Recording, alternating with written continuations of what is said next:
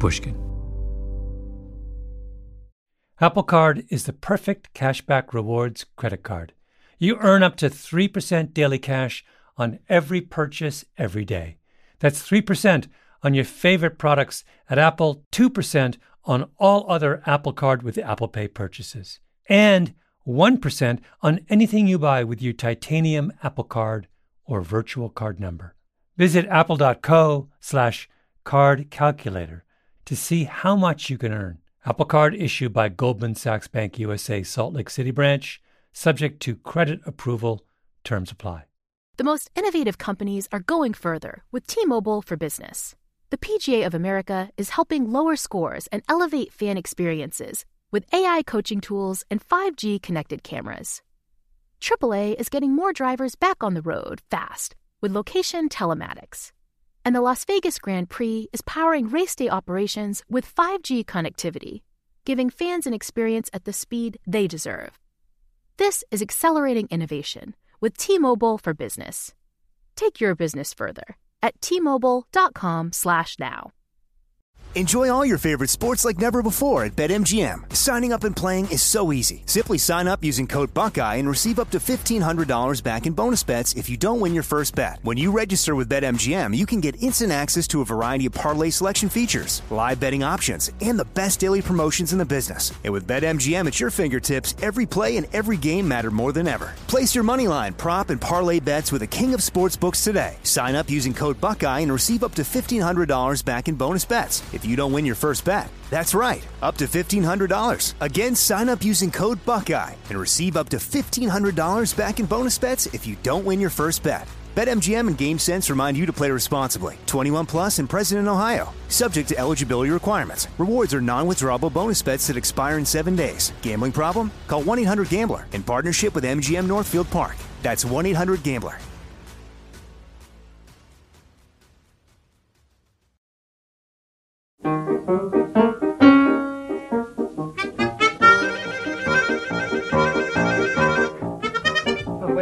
I always flatter myself I think I'm going to be able to play it that fast, and I actually can't. So take it from your introduction again after the 3 chords, a little slower.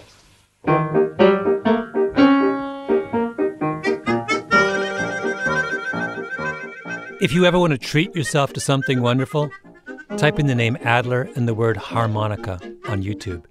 This is from an Australian program called Four Corners from 1961. There are 100 videos like this. Do people take you seriously with this instrument? Oh, what a nasty question. I do. Oh, I take myself so seriously. You take it so seriously, but do others? Well, if Vaughan Williams writes for the mouth organ, he's not doing this for a joke.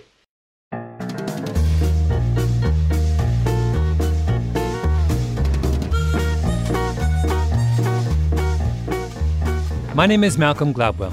You're listening to Revisionist History, my podcast about things overlooked and misunderstood. This is the first of 2 episodes about memory, about the myths we hold about it and the games our memories play. This one is about an argument between 2 old friends over what supposedly happened or did not happen during a raid on a house supposedly full of Nazis in July 1945. Or maybe April of 1946. I have no idea. This is an interview with Larry Adler by Dorothy Horowitz on February the 5th, 1986. And Larry Adler is the virtuoso hand organ player. Is that correct title? Did you say hand organ? Mouth organ. Because the hand organ is what you grind from monkeys. Right you are. By the time Larry Adler sat down to tell his life story to a historian with the American Jewish Committee, his reputation was well known. Perfectly all right with me. Oh, no. Mouth organ player, or harmonica player, as it is also known. I use the word mouth organ, but the people who manufacture it call it a harmonica. And I might add a raconteur par excellence, and we hope you're going to indulge in a lot of that because we're going to want to know all about you. Of course, you know that raconteur is a very polite word for liar.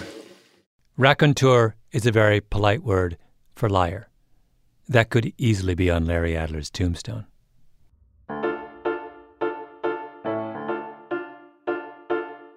Larry Adler was the greatest harmonica player in the world.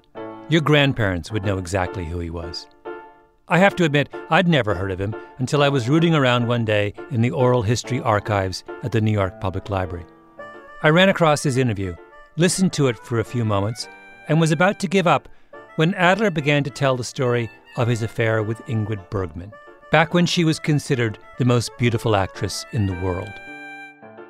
They met while Adler was on tour at the end of the Second World War, entertaining the troops in Europe. Late one night, he's in a bar in Augsburg, Germany, playing the piano. And she came into the room where I was playing, liked what I was playing, asked me what it was. And I said it was something I made up. And she said, "Have you written it down?" I said, "No, I can't write music." And she said, "You're very smug, aren't you? You're not only ignorant, you're proud of your ignorance." That's how I met Ingrid Bergman. Adler tells his interviewer that he'd just recently read a biography of Bergman in which Bergman's husband claimed that he, Larry Adler, had come to him and confessed their affair. I know I wouldn't have done such a thing because I wouldn't have done that to Ingrid. I wouldn't have named what was happening to her husband. However, it is in the book, and I can't deny that he said that to the author of the book. But as I say, I can't see me doing it. It is against my nature and my principles. Just to be clear, Larry Adler was having an affair with one of the most famous actresses in the world. And the actress's husband says Adler confessed it to him. You would think that would be a memorable event. But Adler's response is, maybe. I guess it could have happened. By the way, in War and Peace, and I'm paraphrasing, of course, because you can't remember Tolstoy word for word, there's a sequence where a young man who's been at a battle, I think the Battle of Borodino, is in Moscow in a drawing room telling these very attractive young ladies about his war experiences. But he was behind the lines. He didn't see action. He only heard about action from other soldiers. But he saw that he was losing his audience because he couldn't give them any tales of battle action. So he began to use the stories that other soldiers had told him, but making it personal as if he had experienced that action. And then Tolstoy has a line very much like this.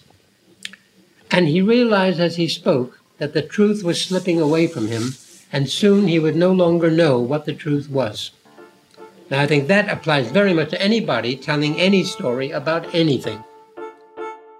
The officer in Tolstoy's War and Peace tells a story that isn't true, and from then on forgets that it isn't true. Larry Adler doesn't call the officer a liar or say he shouldn't make things up. Adler says, that's the way memories work. They're up for grabs. In fact, throughout the oral history, Adler keeps summoning memories and simultaneously discounting them until he has completely convinced you that that's the way we all ought to act. The interview culminates in the story of the raid on the Munich boarding house full of Nazis, with his old friend, the dashingly handsome spy named Hans Werner, a.k.a. John Weitz. But we're getting ahead of ourselves. Larry Adler was born in Baltimore in 1914 to Jewish immigrants from Ukraine. His dad was a plumber. At the age of 2, he wandered away from home and was later found at a local bar standing on top of a pool table and singing "I've Got the Profiteering Blues" to wild applause. He was a prodigy. At 14, he took his harmonica on the train to New York City and talked his way into performing on Broadway. I passed the Paramount Theater and Rudy Vallee's name was on the marquee. Rudy Vallee was basically the Jay-Z of the 1920s. So I got off the streetcar, sneaked past the stage door man, found Rudy Vallee and started to play for him. And he interrupted me. He said, "Look, I'm just a master of ceremonies here, kid. I'm not an agent." Vallee put him on that very night. It was obvious even then that Adler was something special.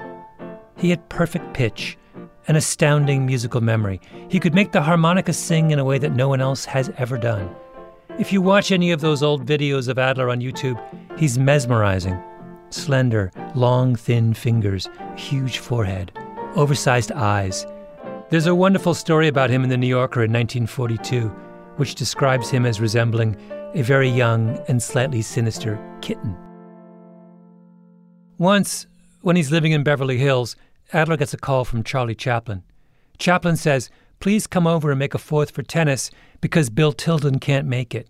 Bill Tilden, arguably the greatest tennis player of all time after Roger Federer. Adler goes over. There's a woman there with badly combed hair and black sneakers and a man with a weird mustache. They hit for a while and he realizes, oh, the woman is Greta Garbo and the man with the weird mustache, Salvador Dali. Tilden, Garbo, Dali, Chaplin. This kind of thing happens to Adler all the time. He wanted to subtitle his autobiography, "Name Drops Keep Falling on My Head." He was friends with the legendary composer Frank Lesser, but he hated Lesser's wife, whom he called, wait for it, the evil of two Lessers. I mean, how much do you love this guy? Prince Philip wrote me a wonderful letter when my father died from Buckingham Palace and said, how close they were. That's Peter Adler, Larry's son. Prince Philip, of course, is the Queen's husband. Well, they were both members of an infamous club called the Thursday Club.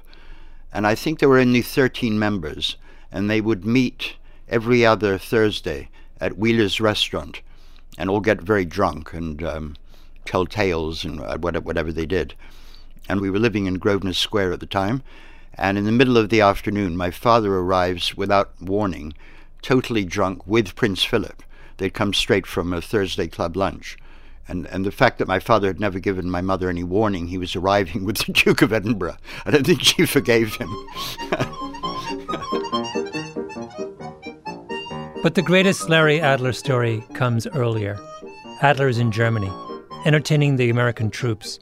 He's touring with Jack Benny, one of the most famous entertainers of the day, and Ingrid Bergman, who he's just met at the piano bar in Augsburg and is possibly already sleeping with. And the story is, Jack Benny, Ingrid Bergman, and I were in Munich, July 1945, and we met this young man, John Weitz, who was the commander of an OSS unit. John Weitz, the second old friend in this story. From the 1960s to the 1980s, John Weitz was a successful high-end men's fashion designer. He made the kind of clothes you would put in an overnight bag before jumping on the Concorde to make a lunch date at the Savoy in London.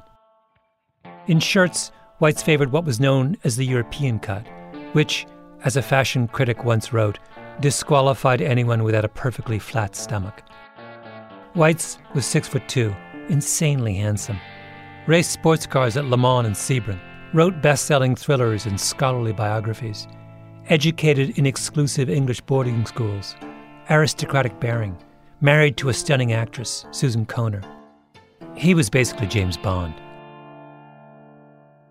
What was the world that your father and mother inhabited in sort of 60s and 70s New York? It was a pretty, kind of beautiful people set. That's John Weitz's son, Chris. He and his brother Paul are both filmmakers in Los Angeles. There's a book called The Beautiful People in which my parents are featured along with the rest of their bunch. You've probably seen some of the Weitz brothers' films. About a Boy, The Exquisite In Good Company, American Pie. If you're wondering, their father was a big fan of American Pie. But our dad really loved it. He loved it. He defended it. He defended it against all comers.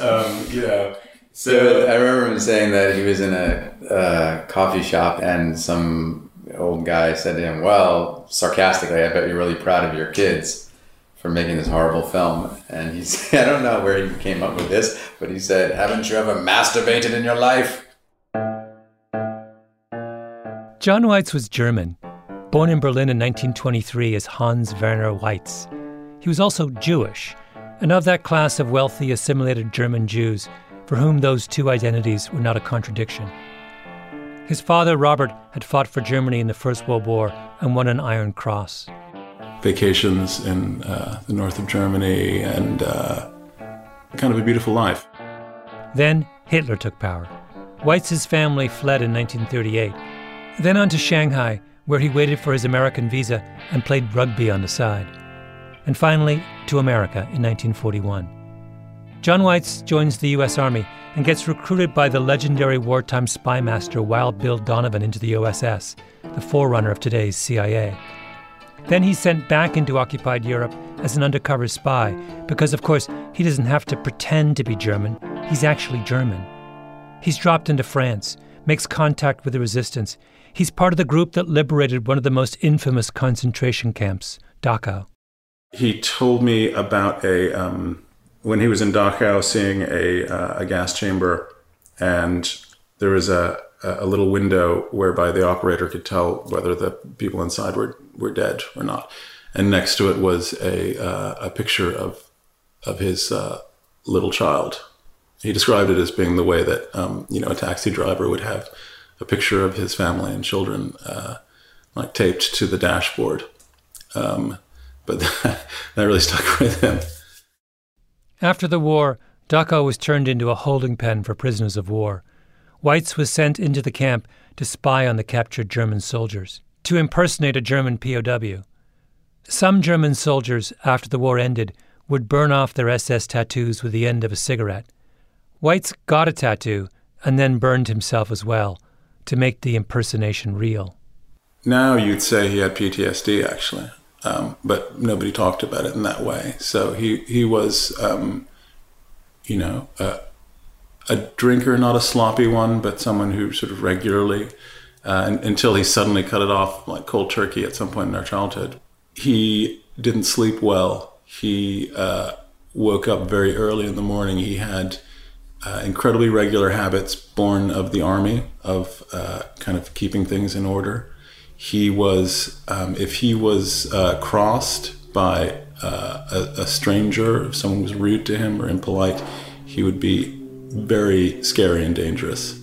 He definitely seemed, from the war, someone who had no physical fear of other people. And that was really scary as a child to watch. Weitz told his sons that he didn't know whether he could ever be a good father. The war had changed him too much. Chris and I used to talk about our childhood as growing up in behind the Iron Curtain. Like you had to have sort of surreptitious modes of self-expression, and humor was a big aspect of that.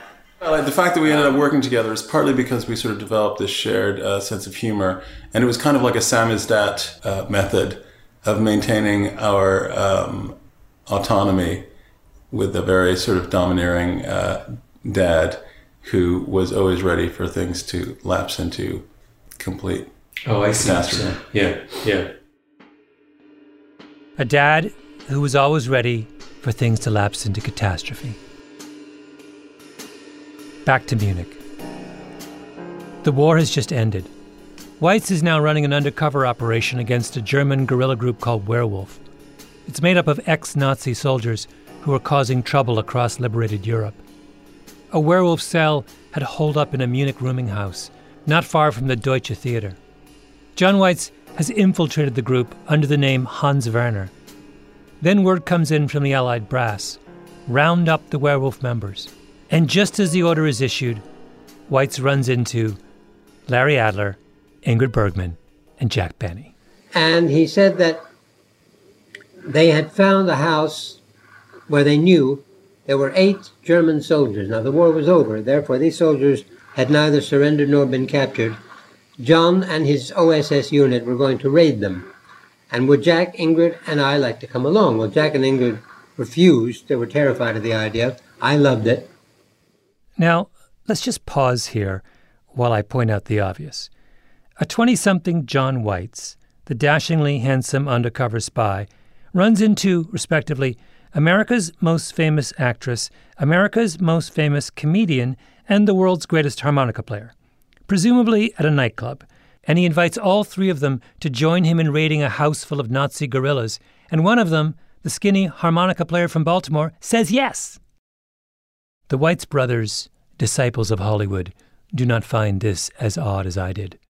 Does it strike you, one of the many weird things with that story is the notion that you are an OSS officer in Munich, you're going to do this bust, and you bring along a famous harmonica player? What's strange about that? Well, I guess it's a testament to the power of celebrity. It's kind of like a ride-along, like Kevin Hart and Ice Cube. So Larry Adler prepares for his mission. I'm guessing he's lying in the arms of the world's most beautiful actress. He gets up, puts on a helmet, and goes off to capture some Nazis. So I met these OSS men at 4:30 in the morning. We got into a Jeep, went to this house, and according to John, the OSS men burst into the house. 2 of the Germans fired back at them and were killed. The other 6 were captured. Key phrase, according to John. John Weitz remembers a gunfight, but Adler remembers something completely different. My story is, when we got into the house, there were 2 old ladies. There was no firing. No one was hurt in any way. And so there are these 2 diametrically opposed stories by 2 people who were there. In John Weitz's memory, a house full of Nazis, a nasty battle, death, drama. In Larry Adler's memory, of the same night, nothing. No Nazis, no gunfight, no one dies. They burst in, and all they find is a room full of harmless old women, presumably knitting. But wait, there's another version. Same characters, same setup, only it's supposed to take place almost a year later, in April of 1946. I told this story to a group of publishers in London when I made a speech, and one of the publishers told me afterward, Mr. Adler, did you know that the raid you're talking about is mentioned in another book? And John Weitz is mentioned, but not by name. He's called Werner, because that was his name as an agent to infiltrate the German lines. John, under the name of Werner, is leading the raid. You are with him. And now there are 18 Nazi soldiers. The house is surrounded by armored carriers and floodlights. And I still remember 2 old ladies. So the question is, who is right? Exactly. Who's right? For the rest of their days, Adler and Weitz will argue about it. I remember Larry bringing up the story to Needle Dad. And my dad, the funny thing is, my father could be very, very forbidding and peremptory with people who sort of crossed him. For some reason, he had a soft spot for Larry. Everyone had a soft spot for Larry. What I heard at lunch was you were rounding up these Nazis, and all I saw was old women. Oh, Larry. Yeah, it was something. Shut up and have another champagne.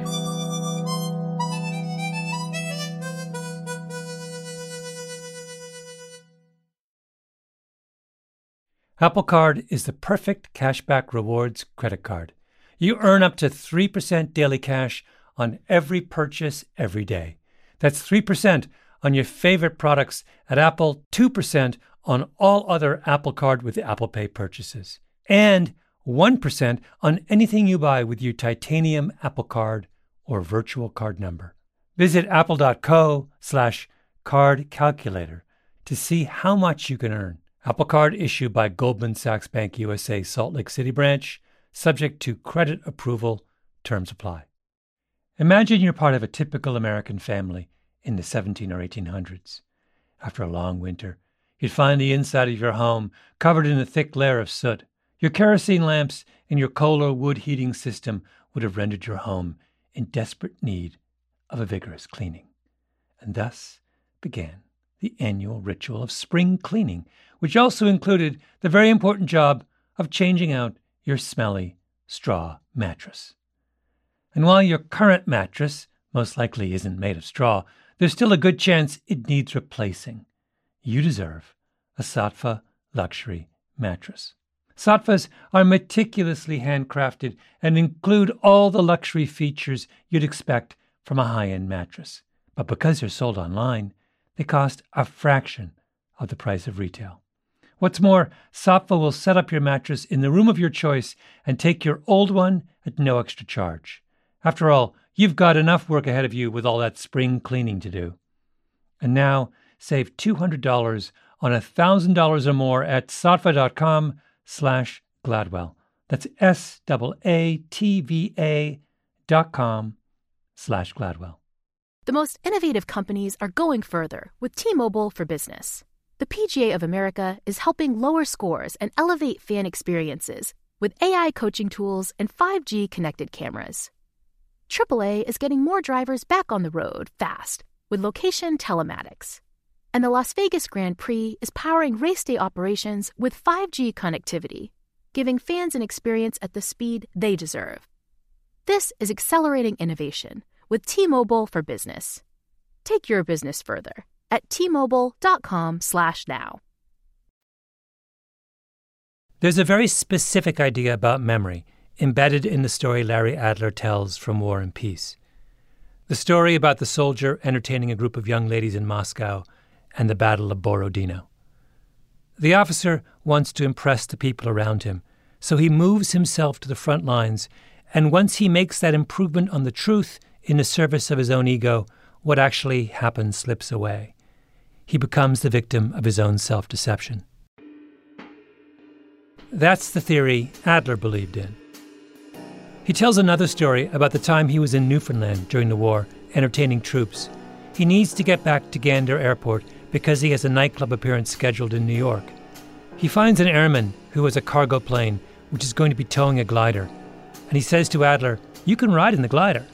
I was in the glider, the captain was in the front plane, and how exciting it was for me being in the glider, being towed, and how the most exciting part came when we were over Gander Airport and he cut the glider loose by a release mechanism and we floated down in this heavenly feeling I had of escape that I never wanted to land.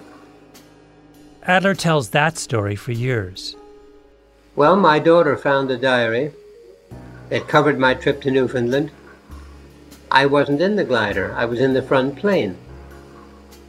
Now you see how that took over. It's a better story being in the glider. It makes it, if you say to somebody, I was in the front plane, but we were towing a glider, that's no story.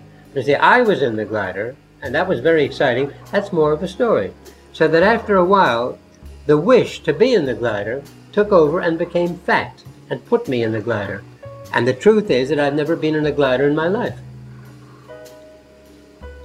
That's what I mean by self-deception. Adler knew he had a big ego, and he simply assumed that his ego was out in the world rewriting history on his behalf. Which seems to make sense. Adler is the compulsive storyteller, right?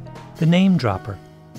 In his New Yorker profile, there's this line, "The most casual request for information from a newspaper reporter or interviewer will often bring in reply a 12 or 15 typewritten single-spaced narrative composed and typed by Larry in person and containing dialogue and anecdotes." I think that whenever we run across someone telling a false story, we assume that this is what's happening, that the lie is driven by ego. In the next episode, I'm going to talk about an incident that you'll almost certainly remember, a modern version of Adler's glider story. Somebody famous was caught saying, in effect, that they were in the glider when they were actually in the plane pulling the glider. And the overwhelming assumption was that the storyteller changed the details of what happened because he wanted to look better, braver, bolder. But here's my question. Why do we always have to frame memory disagreements and errors in terms of character? Why do we always need a culprit? Because I'm not sure Adler can be explained away as an egotist. There were all kinds of ways in which he was anything but. At what point, I know life became somewhat complicated here. Adler was part of a group that went to Washington in the middle of the McCarthy era to protest the anti-communist hysteria sweeping through Hollywood. Then he got accused of being a communist. He went bankrupt fighting McCarthyism. At the height of his career, he was blacklisted, lost everything. Then Roy Cohn, who was McCarthy's advisor, offered me a deal. He had arranged that I would give testimony secretly before the McCarthy Internal Security Committee. And he said, what we're going to do is, I prepared a list of names for you. All of these people have been named by others. They've already been named. We know their names. You just read their names off, and you're not hurting anybody. In the middle of a national hysteria, one that would end up ruining countless lives, Adler is offered a get-out-of-jail-free card. He won't take it. And I said, Mr. Cohn, what the hell's the sense of me reading a list of names that you already know? So he looked out of the window and he spread his hands and he says, go fight City Hall. We're all trying to get you back to work, Larry, and you're not helping us. Yeah. So that was that. I wouldn't have given the name of an enemy. I just am against the principle of the informer. I always have been. I still am. Adler ended up moving his whole family to London. He gave up their house in Beverly Hills, the beach house in Malibu, the tennis matches with the stars, started over. Chris Weitz says his father liked Adler not just because of his musical genius or his hilarious stories, but because he had, and I'm quoting, a major set of balls. Here's Peter Adler again. He would really take huge risks on principle. He was a very, very principled man. And I remember him doing it, which terrified me. He did a public reading of the Satanic Verses with various other artists at the time that Salman Rushdie had the fatwa put on him, simply to protest against this kind of nonsense.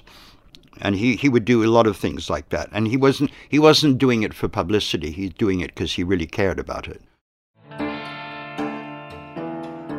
So maybe when the young John Weitz asks Larry Adler if he wants to do a ride-along on that raid in Munich, it's not a lark. Maybe he's serious. And maybe Adler volunteered because it was important. Remember, he's a Jew. In Munich, the birthplace of the Nazi Party. If it's all a lark, then the grandmother version is funny. It's the kind of punchline you can imagine landing well at a Hollywood dinner party. Larry Adler, the compulsive storyteller, wins over another crowd. But if he's serious about the raid, then the grandmothers aren't funny. They're not a punchline. They're a sad and awkward ending.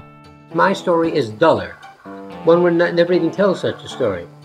And I would tell it only because that is my memory of it. He's right. But then consider his companion. John Weitz would go on to write many books, among them Friends in High Places, a thriller with a really complicated core. The main character was somebody who was in the auto industry and was joining the Nazi Party in order to get ahead in his career. I think he felt about himself that if he hadn't been Jewish, maybe there, but for the grace of God, would go his moral center. When John Weitz turned to writing serious historical biographies, his subjects were Germans from the same class he had come from, wealthy, cosmopolitan, intellectuals, who ended up serving Hitler. You don't have to be a psychoanalyst to make sense of these stories. They're Weitz's attempt to sort through the conflict between his love of his native Germany and his devastation about what his Germany had done. It's long ago. No, I know, but tell me. Well, I was young, and I could wear all sorts of clothes and make them look real. In 1997, Weitz went on the Charlie Rose Show. He and Rose talked happily about Weitz's new biography, until Rose started to ask Weitz about Weitz's own experience during the war. Did you go into Germany? I was in Germany, yes. Yeah, when? After... I'm going to pull this out of you, John. The journalist. Yes. Weitz doesn't want to talk about it. I started in France during the general time of the invasion plans. Plans? Yes. They dropped you by parachute into France? No. Oh, never. How'd you get in there? You have many ways of being delivered, but not by parachute because they can see you coming. Okay, so how'd you get in? Oh, you can go in by boat. Well, how did you can go get in? By a small plane. How did you get in? Well, by my small airplane. Small airplane? That landed? Well, there were many beaches. Okay. So the small plane landed on a beach? You fly. Yeah. You know, the dead stick is possible. This goes on and on. How many trips did you make in and out of France? 10? Oh, God, no. Less or more? Oh, much less.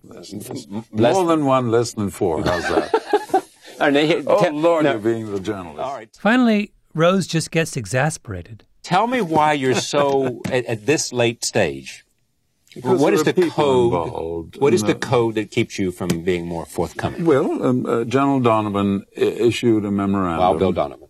Yes, our boss. Head of OSS. Which said, for as long as there are people alive, I spoke to one the day before yesterday on the phone, an 89-year-old ex-colonel of Panzers of Armored Forces, Ninth Cross wearer, who was a resistance officer.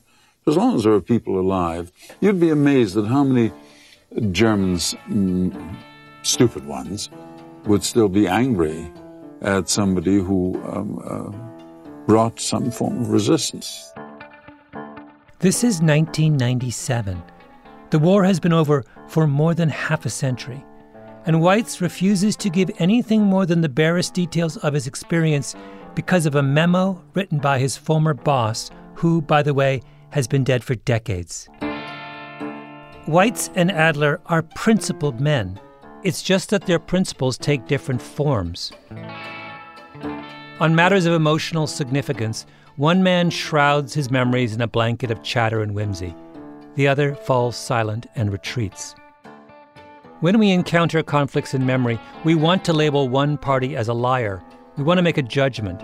This strategy is authentic. This strategy is dubious. Adler is the egotistical one. Weitz is the evasive one. But why? Why can't we just accept that all of us deal with the uncertainty of our experiences in different ways? Memory does not reveal character. That's our mistake. In the early 1990s, John Weitz talked to a historian named Perry Biddiscombe, who was working on a book about the werewolf movement. Biddiscombe found Weitz's name in the phone book and called him out of the blue. This time, Weitz told yet another version of the raid. In this version, there was no shooting, no resistance, no one died. The members of Werewolf were all punks, too young to have fought in the war, full of false bravado. Weitz and his team of Allied soldiers surrounded the housing complex where the werewolf lived and arrested them. Then, and I'm quoting now from Biddiscombe's notes, the scene was invaded by forlorn mothers and grandmothers, each insisting that her lad was really a good boy and could not possibly be mixed up in this werewolf nastiness. Do you see what Weitz did? He took his version and combined it with Larry Adler's version. There were arrests and there were grandmothers. I have no idea whether it was conscious or not, but at the end of his life, Weitz decided that friendship was more important than memory. He decided not to be a memory fundamentalist. Larry Adler, for his part, gave his last concert in May of 2001 at the Royal Albert Hall.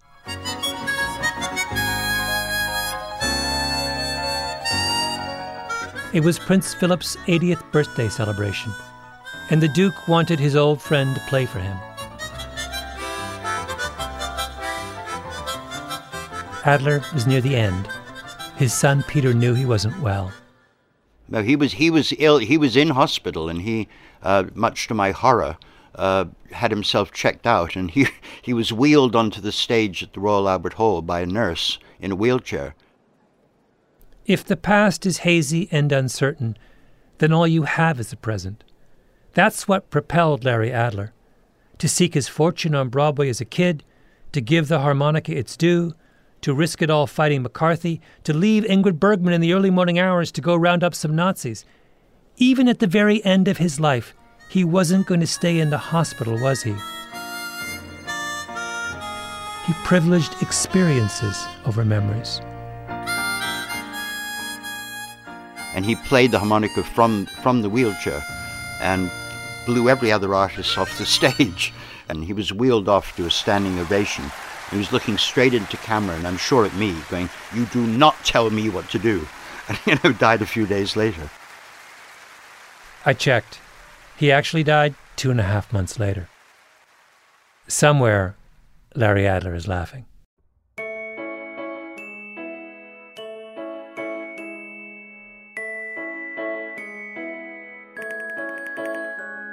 Revisionist History is a Panoply production. The senior producer is Mia Lobel, with Jacob Smith and Camille Baptista. Our editor is Julia Barton. Flawn Williams is our engineer. Fact-checking by Beth Johnson. Original music by Luis Guerra. Special thanks to Andy Bowers and Jacob Weisberg. I'm Malcolm Gladwell.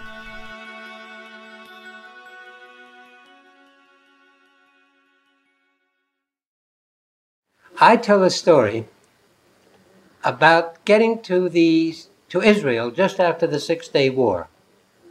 Special service officer met me at the airport. I even remember his name, Major Zafrir. And he told me that an Israeli soldier had written a song, Sharm el-Sheikh. So I learned it. It was a damn good tune. I played it first at El Arish in the Sinai, and there were about 200 tanks, about 2,000 soldiers. General Rabin, who was then chief of staff, he was there. I played, and the audience went mad. The applause went on and on. I played it again. They made me play it 6 times. And I then said, my friends, I haven't got the vocabulary to describe the emotional experience of this moment. I'll never forget it. But there are other artists who've come down to the Sinai. They're waiting to entertain you. I don't want to hold up the show. Please, don't ask me to play Sharm el-Sheikh again. And an Israeli soldier calls out, you'll play it till you get it right. Now, isn't that a great story? But of course it's not true. It's an opera story. It's the tenor singing Pagliacci. Yes. Now, all the details that I told you, Major Zafrir, the Sharm el-Sheikh, playing it at El Arish, that's all true. But believe me, I only played it once. However, twisting that opera story around makes it a much better story. I agree. Every week at Revisionist History, we revisit the past in hopes of better understanding the future. That's what Marc Chaikin does, but for the U.S. stock market. Marc is a living archive of financial history. He worked on Wall Street for 50 years. Across those decades, he invented 3 new indices for the NASDAQ and has predicted some of the biggest market shifts of the past decade, including recent mania in AI stocks. Marc says the majority of Americans are misunderstanding what the AI frenzy means for their money moving forward, with potentially dramatic and dangerous consequences. He's calling this a new dawn for the U.S. stock market and predicts dozens of specific stocks will be impacted in the next 90 days. He put everything you need to know in a new presentation specifically designed for people off Wall Street. You can watch Marc's presentation for free at StockTrend2024.com right now. Again, the link to watch is StockTrend2024.com. That's StockTrend2024.com. You know, there's something about the Porsche way of doing things that just speaks to me. Take the all-new Porsche Panamera, for example. It's not just another sedan. It's a bold choice for those who aren't afraid to go against the flow, both with the car they choose to drive or the way they live their life. The Panamera redefines sports cars, comfortably seating 4 and proving that you don't have to sacrifice luxury for performance. Build your dream Panamera online right now at configurator.porsche.com and choose boldly. This show is sponsored by BetterHelp. It's a simple truth. No matter who you are, mental health challenges can affect you, and how you manage them can make all the difference. That's why everyone should have access to mental health support that meets them where they are and helps them get through their day. BetterHelp provides online therapy on your schedule. It's flexible, simple to use, and more affordable than in-person therapy. Connect with a licensed therapist selected just for you. Learn more at BetterHelp.com. That's better, HELP.com.